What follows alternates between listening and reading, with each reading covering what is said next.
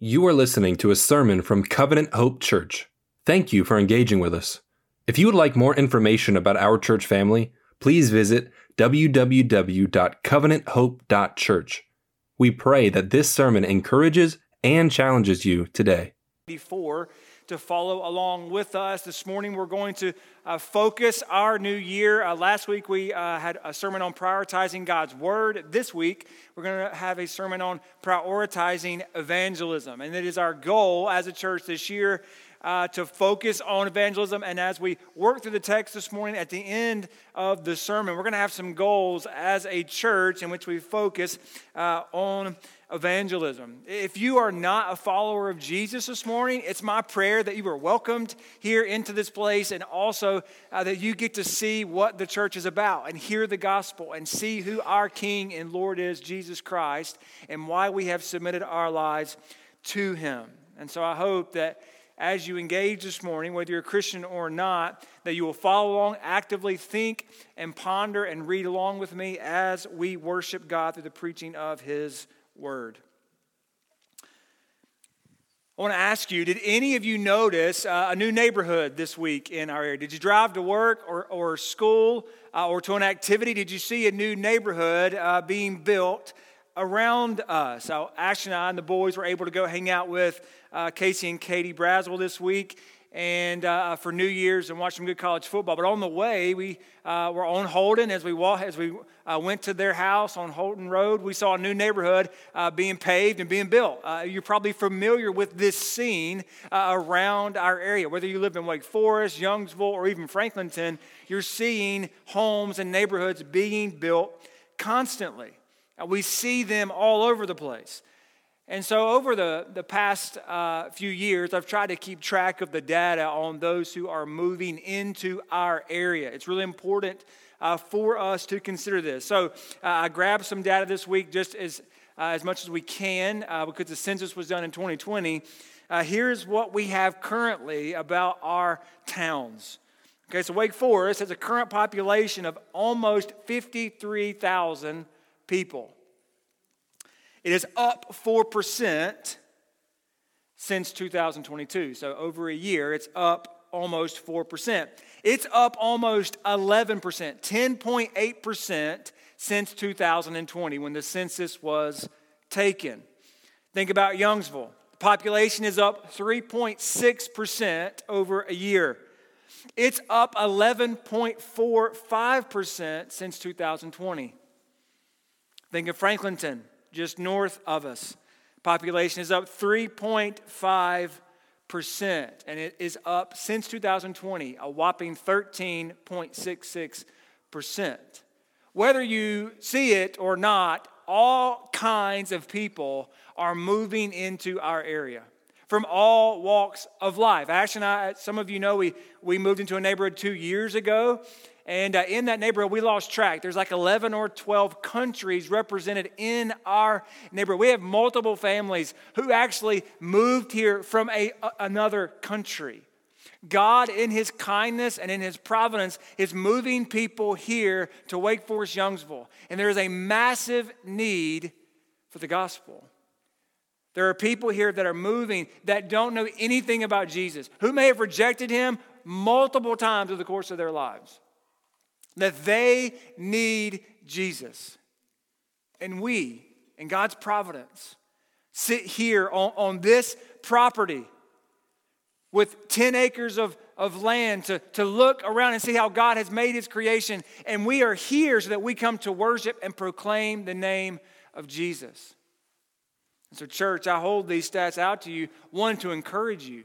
One, to let you know. One, to help us understand that in His timing, God is bringing people here to this place. Some of you have even moved here in the last couple years yourselves. And people move here for all sorts of reasons, for work, for family. But they ultimately need Jesus. We need to proclaim Jesus. So here in the book of Acts, we're going to hop into these verses in chapter 17, and it's a really important passage. Here's what we're going to learn from our passage this morning. As Paul is deeply moved by the idolatry in Athens, So he proclaims the gospel everywhere he can. Now, if you're a disciple today, you've called on the name of Jesus here at Covenant Hope, we talk about making mature disciples who impact their world for Christ. And the way we do that mainly is through proclaiming the gospel. So what must we do now in 2024? We must prioritize evangelism because it is God's plan for reaching the lost. As a church, we must prioritize evangelism because it is God's plan for reaching the lost. But what does evangelism look like in 2024, particularly in Wake Forest, Youngsville, and Franklinton? What does it look like? It looks the same way it did 2,000 years ago. It looks the same way as it did in Athens, as we'll see here in a second. It looks the same way in the first century.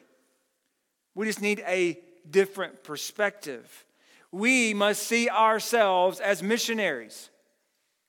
We must see ourselves as missionaries.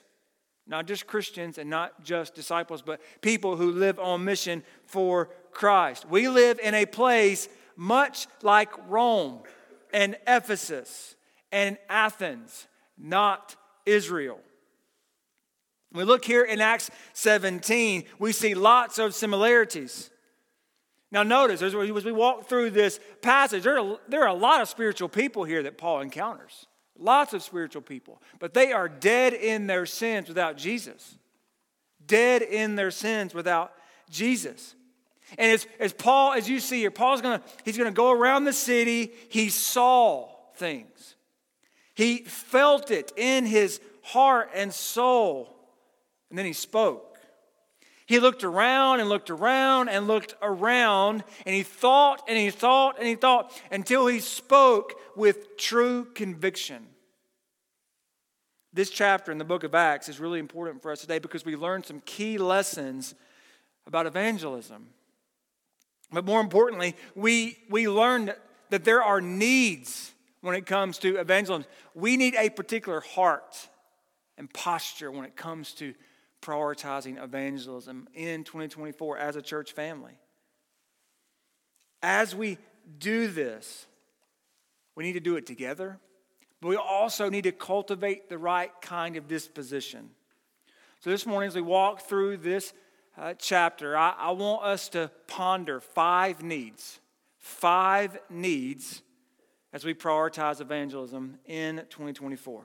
So, first need this morning, we need compassion. We need compassion. Look back there at verse 16. It says, while Paul was waiting for them in Athens. So Paul has been split up from Barnabas, Timothy, and Silas, and the Jews have been stirring up trouble for them as they were preaching. Jews were coming to the faith, and they didn't like that. So they began to stir up trouble. So Paul had to sneak out of the city. And so he gets to Athens. He got there early. And as he was there early, he starts looking around the city. Look what it says. He was deeply distressed when he saw that the city was full of idols.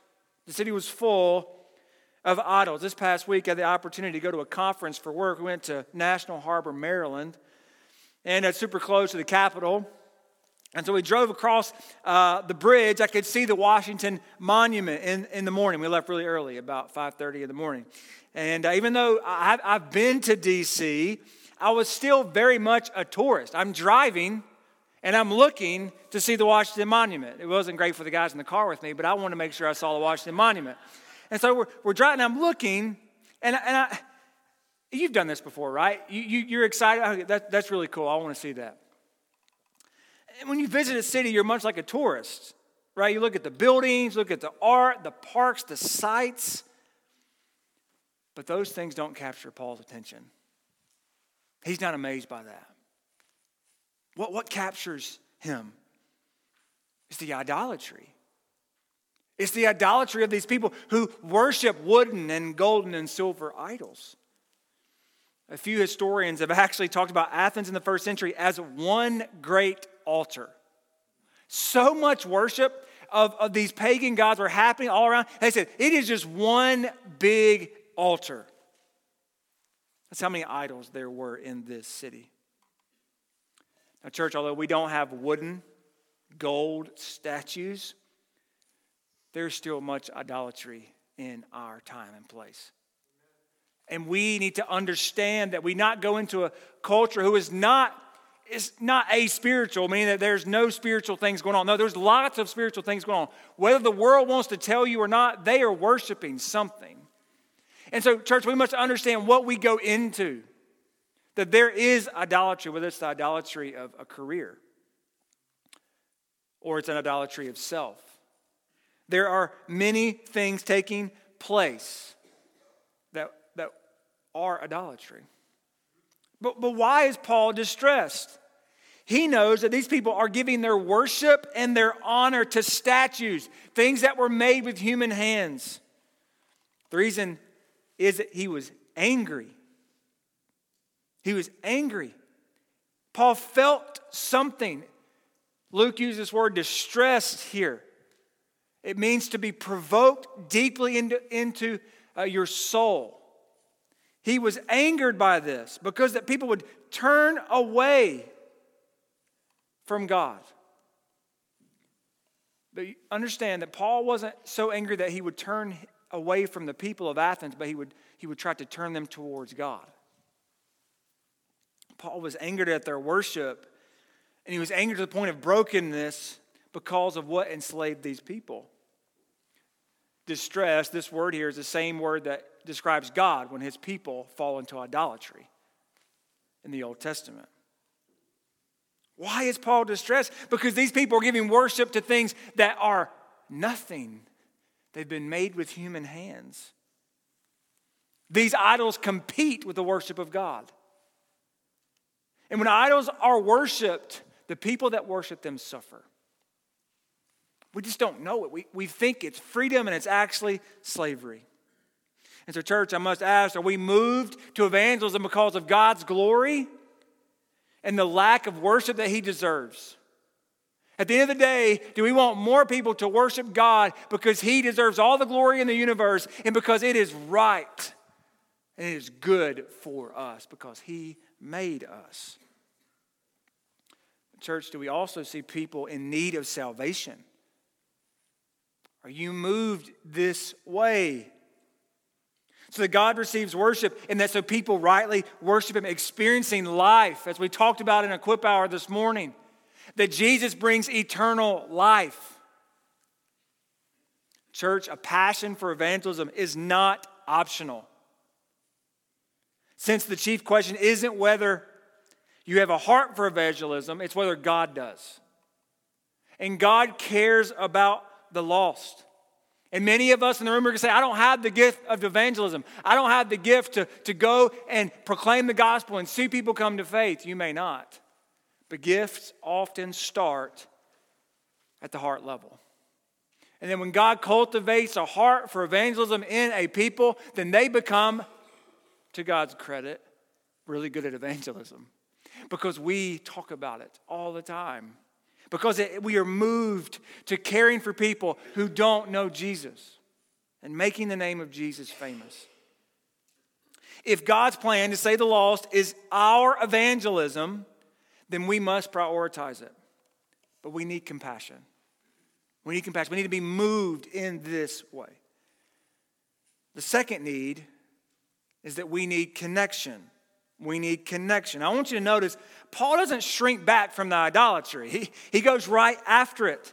He knows that these people will not just wander into following Jesus. They need to hear the gospel. Look at verse 17.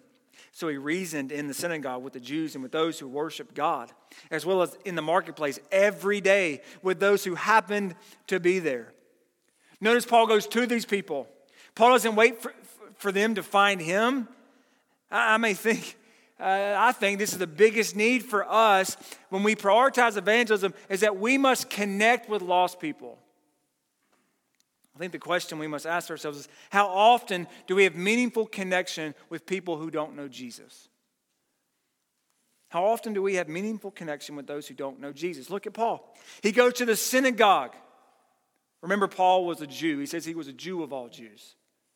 Paul felt comfortable in the synagogue. He goes where he knows he will have an instant connection with people. They worship the God of Israel. They worship Yahweh. And Paul can go right in and say yes and amen. Well, let me tell you what that God has done in Jesus Christ. And so he can connect with them very easily. But then he goes to the marketplace where he knows people will be. He knows where people will be walking by, and he'll be able to strike up conversations and make points of connection. But he goes to where they are. We must go to where lost people are. Church, the days are long gone when lost people just come to church because it was a good thing to do. We must find ways to serve and engage our community. We must find creative ways to interact with lost people and then build relationships with them. It's also rare. It can happen, but it is rare for us to meet somebody on the street or in the restaurant, share the gospel, and they come to faith. Although God can do that absolutely, what we see now is that relationships have to be built. Look back at what Luke says in verse 17. It says, Paul did this every day. This was a habit for Paul. And it should be for us. If we're going to prioritize evangelism, then it must be a habit that we form in our lives. When we understand the gravity of lostness and the reality that these lost people will not get to God on their own, it should motivate us into telling them about Jesus and showing them who Jesus is. And so I got to ask, do we even have lost friends? Do we have deep and meaningful relationships with lost people? I'm sure all of us in the room would raise our hands if I said, hey, how many of you have a lost family member? How are you working to build that relationship to share the gospel? God's plan for evangelism to save the lost is us. And while I think that's a crazy idea, that is God's plan. And He has given us His Spirit, and the power that raised Jesus from the dead lives inside of us, so we get to proclaim, look at what God has done in me. This is what we need to share. And so we need connection. We need meaningful connection with lost people. And so we've seen here that we both need compassion and connection, but the third need we have is we need courage. We need courage. Often, compassion for the lost and meaningful connection with them leads us into opportunities to speak and proclaim the gospel. Look there at verse 18.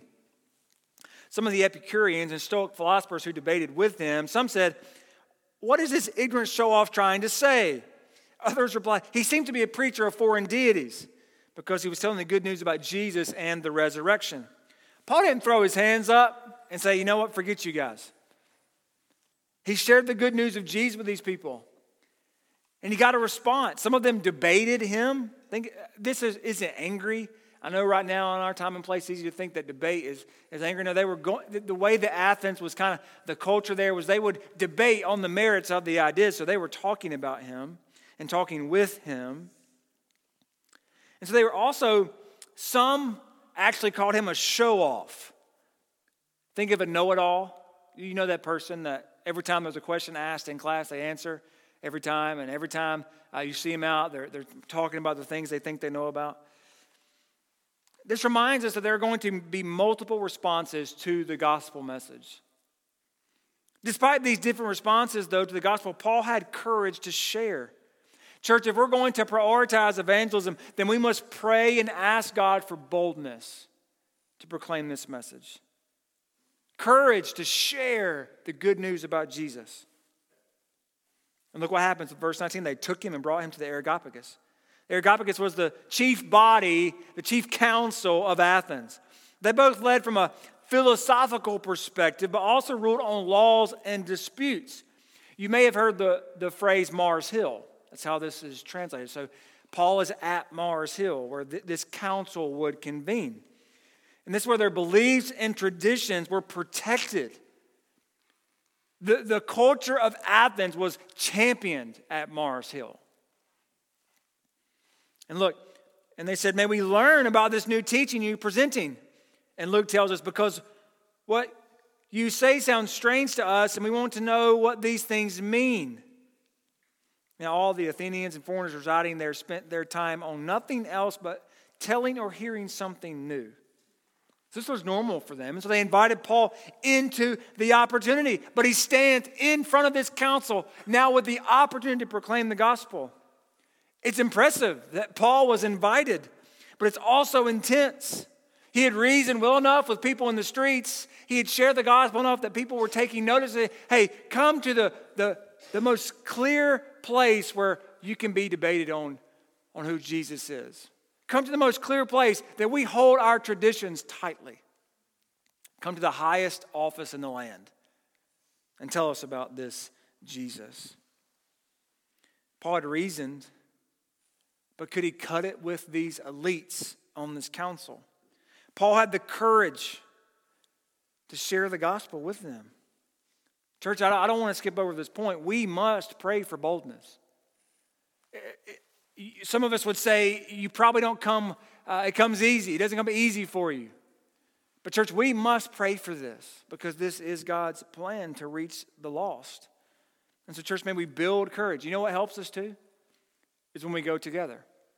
Something that builds courage in us is that we actually go together sharing the gospel. We get to build off of each other and encourage one another when we maybe fall short or maybe we feel like we stumbled or maybe we get rejected. When we go together, it helps build courage. So we've seen that we need compassion and connection and courage. But there's also a fourth need we have. We need clarity. We need clarity. As Paul has seen and felt all that's going on in Athens, and he now has the opportunity to preach the gospel to the people that lead the city. I want to point out a few points here that Paul makes, that he makes clearly.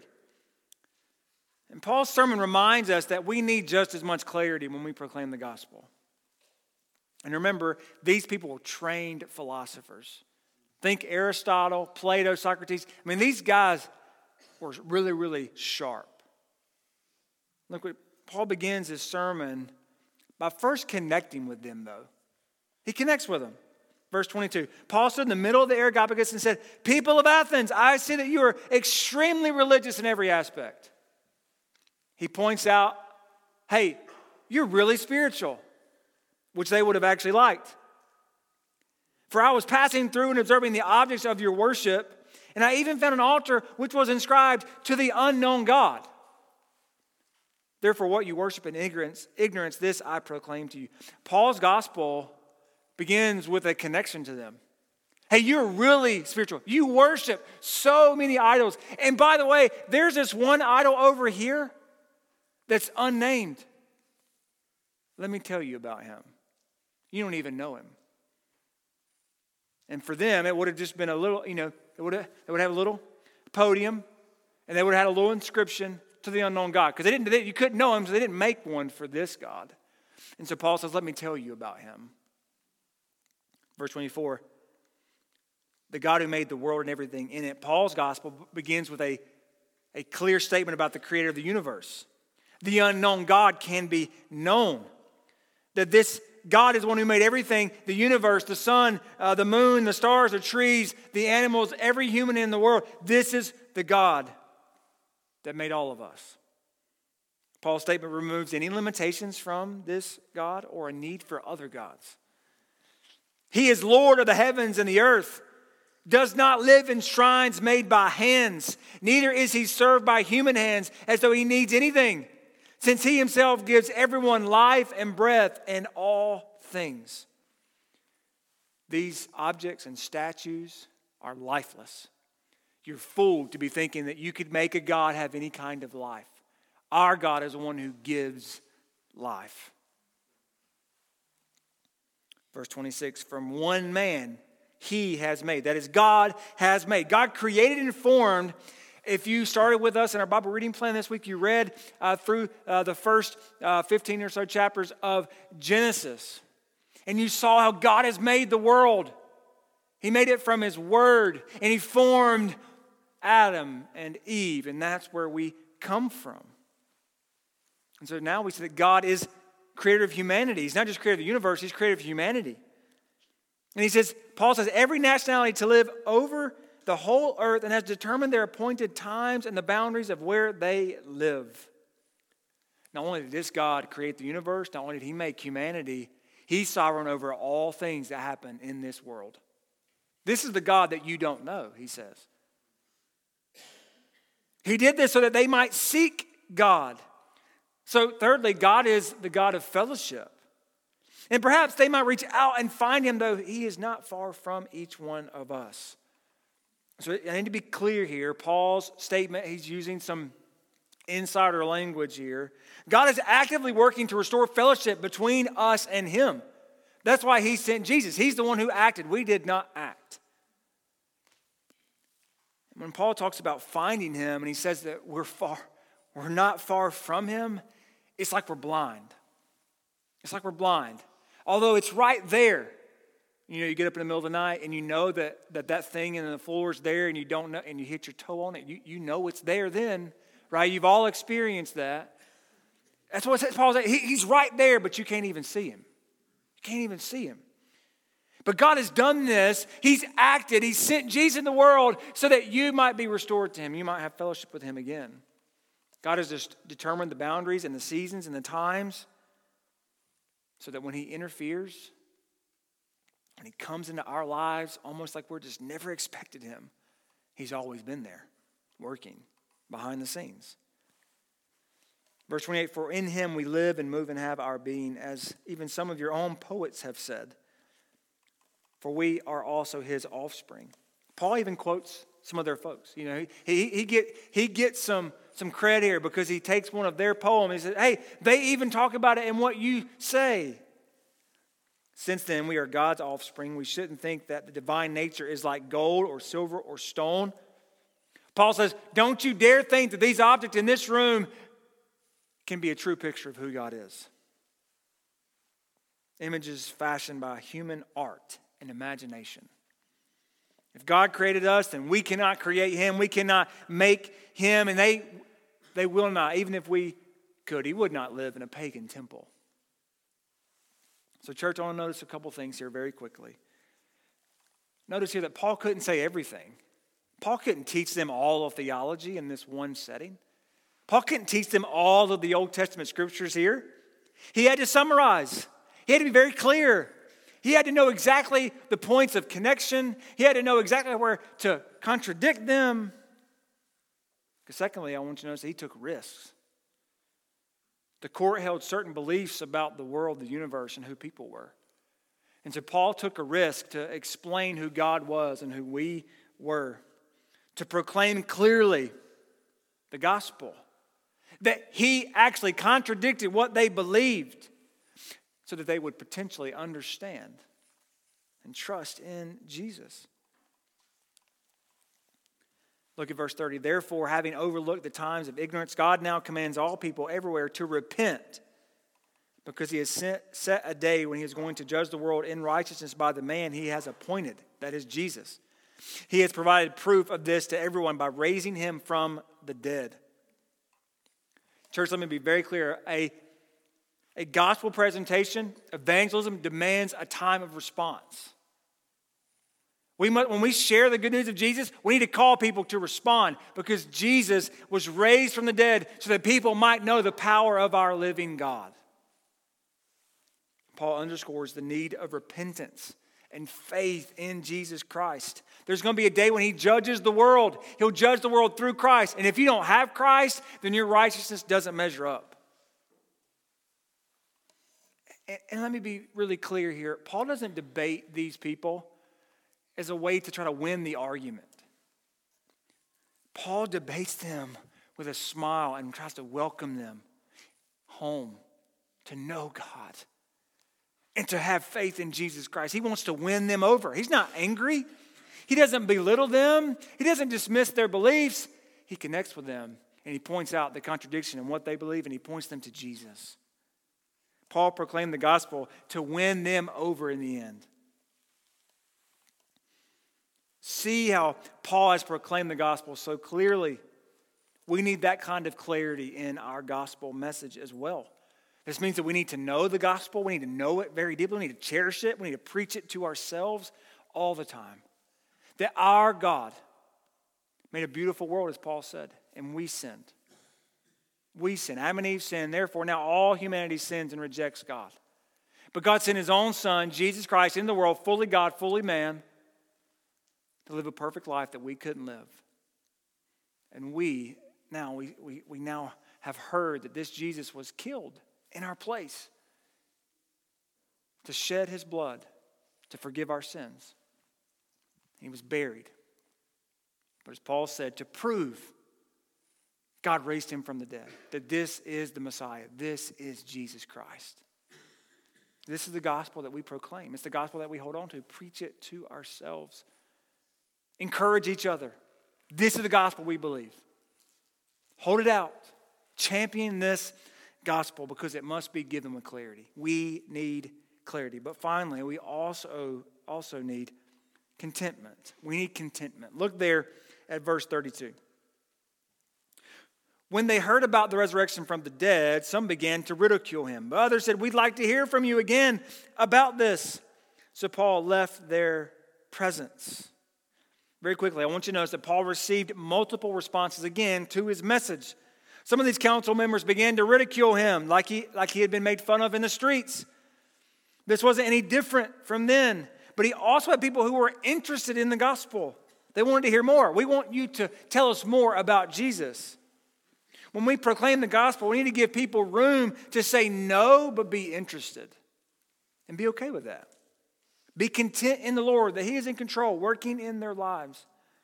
We should provide opportunities for them to know more about this Jesus.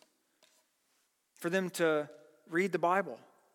To be invited to our church and worship with us. To be invited to a missional community. To see life happen during the week. Church, we must give space here to people. And we must learn to trust the God of salvation. We must learn to trust when we are rejected. When the gospel is rejected. Because they don't reject us. They reject Jesus. But look back there at verse 34. Look at verse 34. However, some people joined him and believed. They believed in the gospel. God has done a miraculous work in them. Paul couldn't win them all, but he could win some. God was working on some, and so they placed their faith in Jesus Christ, and now they are now welcomed into the family of God, raised from death to life. Don't we want people to believe like this? Can you not remember the time that you made a profession of faith and you were brought from death to life? Can you not remember the times in which people professed faith in Christ and the excitement and the joy that brings to a church? Church, I want all of us to experience that over and over and over and over again. I want to fill this baptistry up every single week if we have to. We'll keep it hot all week if we need to. If God will work, if we pray and ask God to proclaim, for us to proclaim the gospel and Him to work and to save people from their sins so that they may be brought into God's family. Church, this is what we want. This is what we should be excited about, to see people come to faith in Jesus Christ. And church, I know it's easy to be apathetic. It's easy to get bogged down by all the things in our lives. But church, if we're going to prioritize it, we need to be content in the Lord's timing, but also beg Him to save the people in our lives. Beg Him to work in people so that they may come to faith in Jesus. We prioritize evangelism, and we're going to this year. And there may be things that happen to us that are hard, hardships. We may be rejected, but I have to believe that if we pray and we ask and we seek and we follow, God's going to work this year. We need all five of these. We need compassion. We need connection and courage and clarity and contentment. And so as we think about those five needs, here's what I want to do. I want to share some goals for us in 2024. As a church, what are we looking towards? Let's hold out the standard and let's go after it. Even if we fall short, let's trust God in the process. So how can CHC prioritize evangelism in 2024? How can CHC prioritize evangelism in 2024? Remember the stats, as I shared at the beginning. Our area is growing already at 10% since 2020, since COVID. Up 10%. What an amazing opportunity we have to see people come to faith in Christ. We want people to experience salvation in Jesus Christ and then grow in their maturity as a disciple.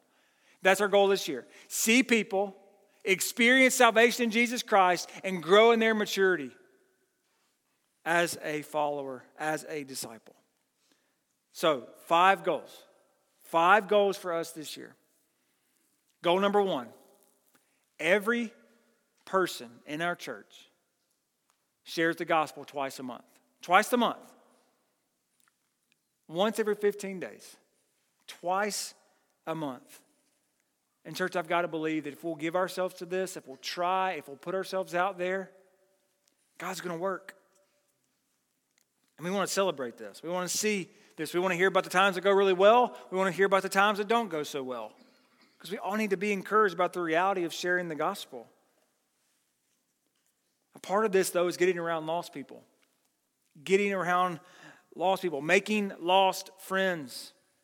I've been really encouraged by multiple things that our church does. Those are individual or family kind of things that our church members do. Think about your neighborhood. If you live in a neighborhood, how can you get to know your neighborhood? I'll brag on my wife for a minute. She's done these play dates, and some of you have even come to them, where she invites folks in the neighborhood, hey, just come to the neighborhood playground. She gets to love on and care for. And some of you have come and helped and encouraged these ladies and moms and be able to just do life together and let the toddlers run crazy on the playground and not in their homes. But you get to do that and then engage your neighborhood. You have ideas like this. Some of you work. Some of you go to school. Some of you in schools, you have friends that don't know Jesus. Some of you at work, and we have lots of teachers or retired teachers in the room. I'm really encouraged by Miss Deborah, who tells her teachers every time, she's a master teacher, she gets to work with the teachers, not the students. And so she gets to tell them, hey, I love you and I'm for you. If you need anything, please come talk to me. I'm praying for you. Just even those very simple words can lead us into gospel conversations. Maybe it's activities like sports or dance or taekwondo, the martial arts, whatever it may be, that we leverage those things. That they're not forming us, but we're leveraging them to build relationships with people. I know others of you that have met folks in our area doing these activities and you invite them into our church. Keep doing that. I'm encouraged, even at work. I get to in our MC, Nate shared about these coworkers that he shared the gospel with. They drive a lot on their job, and so when they're in the van, he's sharing the gospel, and they can't go anywhere. He's just giving it to them. Like, nowhere you can go. You got to work with me today. And so it's very smart. It's a great way to be able to share these things with people and get to know them. Find those times where you get to go to the office and you corner them in the office and they can't. No, I'm just kidding. Don't do that. But you leverage these opportunities. We all have these opportunities. We have to take the first step, though. People aren't just going to come out and say, hey, can you tell me about Jesus? We can pray for that, and you should pray for that, but it often doesn't happen that way. Church, there are lots of ways that you can share the gospel. Maybe it's at a restaurant. Maybe it's a place that you frequent often. Share the gospel with people. 2 times a month this year. 2 times a month. We'd have over 1,500 gospel conversations in a year. Number 2, we want our missional communities to have 1 outreach or service opportunity per month. 1 outreach or service opportunity per month. This is really the heart of our missional communities. That they take the community of Jesus and we spread that out into our neighborhoods and towns and activities and all the things we do. So yes, there are days and nights that we talk about what God's doing in our lives. We talk about God's word. We eat together, but that should flow out into the community.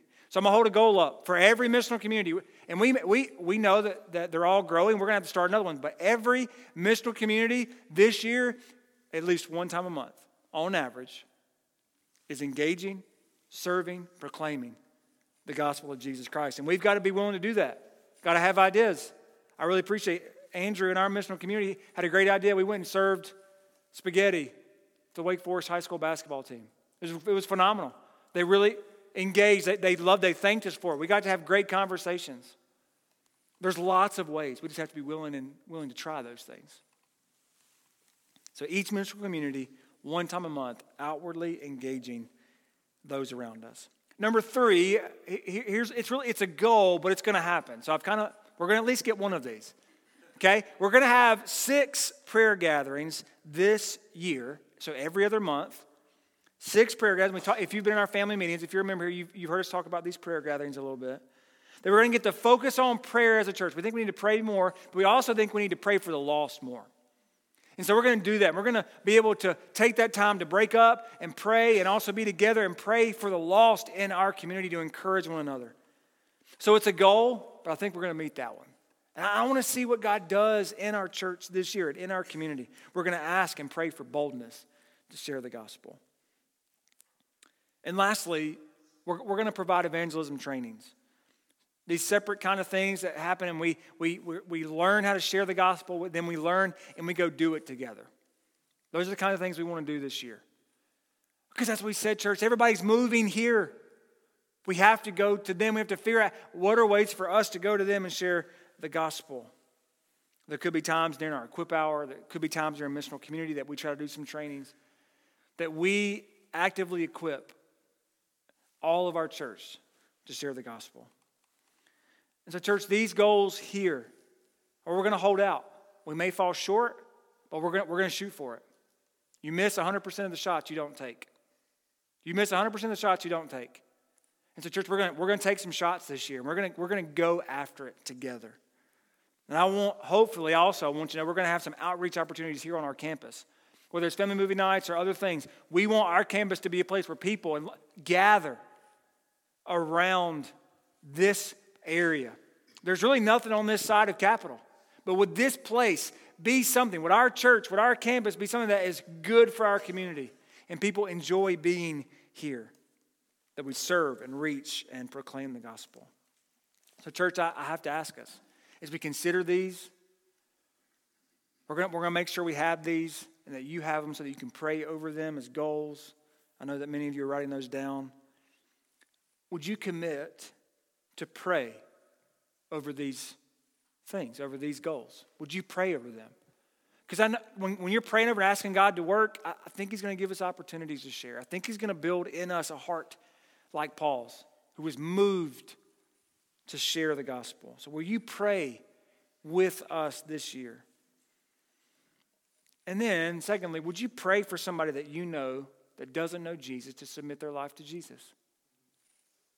Will you pray for them? Will you ask God to save them? All of us have that person in our minds right now. That one person, gosh, Lord, I wish you would save them. Would you commit just regularly, even every day, when you go through the Bible reading plan, pray for them. God, would you save them? Would you give me an opportunity to share? The relationship may be difficult, it may be great, but God, would you give me the opportunity to proclaim Jesus and show how great our God is? Would you commit to praying for someone this year? Church, as I said, I hope that God works. I hope that He saves people. I hope that we have to figure out ways in which how do we baptize this many people. That would be phenomenal. We're going to trust Him. We're going to love Him. And we're going to love other people as we do this. The church is exciting as we start 2024. Our church is growing. Our God has been good to us. I walked outside this morning. There was 3 spots left in our parking lot. 3. God is doing something here. So will you join to not just fill this room up, but to see all of our community come to faith in Christ and work and lay our heads down at night knowing, God, I know you're working. So church, will you join us? Will you prioritize evangelism this year? Let's pray together. God in heaven, we proclaim that you are the creator of all things. You made a good world, but God, our forefather, Adam, he sinned. Eve sinned, and sin entered the world, and then death entered and ravaged our world. And sometimes we can't even look at our world and see that, how was this even good? We've all experienced this brokenness, but what we've also experienced is life in Jesus Christ. And God, we want all of our community, we want every husband and wife and child, every person to know, every man and woman to know the good news of Jesus Christ in our community. Would you work? I know there are churches around us who are praying for the same thing. Would we work together to reach our community? God, would your word so spring in us and plant roots in us that we share the gospel? It just comes out easy. God, would you give us perseverance as this may be difficult for us to keep these goals in front of us, to push forward, to share the gospel? And would it just become a habit for us that we bridge conversations into proclamation, that we bridge relationships into new church family members, that they profess the gospel? God, would you help us in these ways? God, would you save people this year? We beg of you right now, in your timing, would people come to faith here? And would we see the fruit of our labor this year? But if we don't, would you build in us perseverance and endurance? God, would you continue to be with us, and would you continue to show us how we can reach our community? We ask all of this in the name of Jesus. Amen. Would you build in us perseverance and endurance? God, would you continue to be with us, and would you continue to show us how we can reach our community? We ask all of this in the name of Jesus. Amen.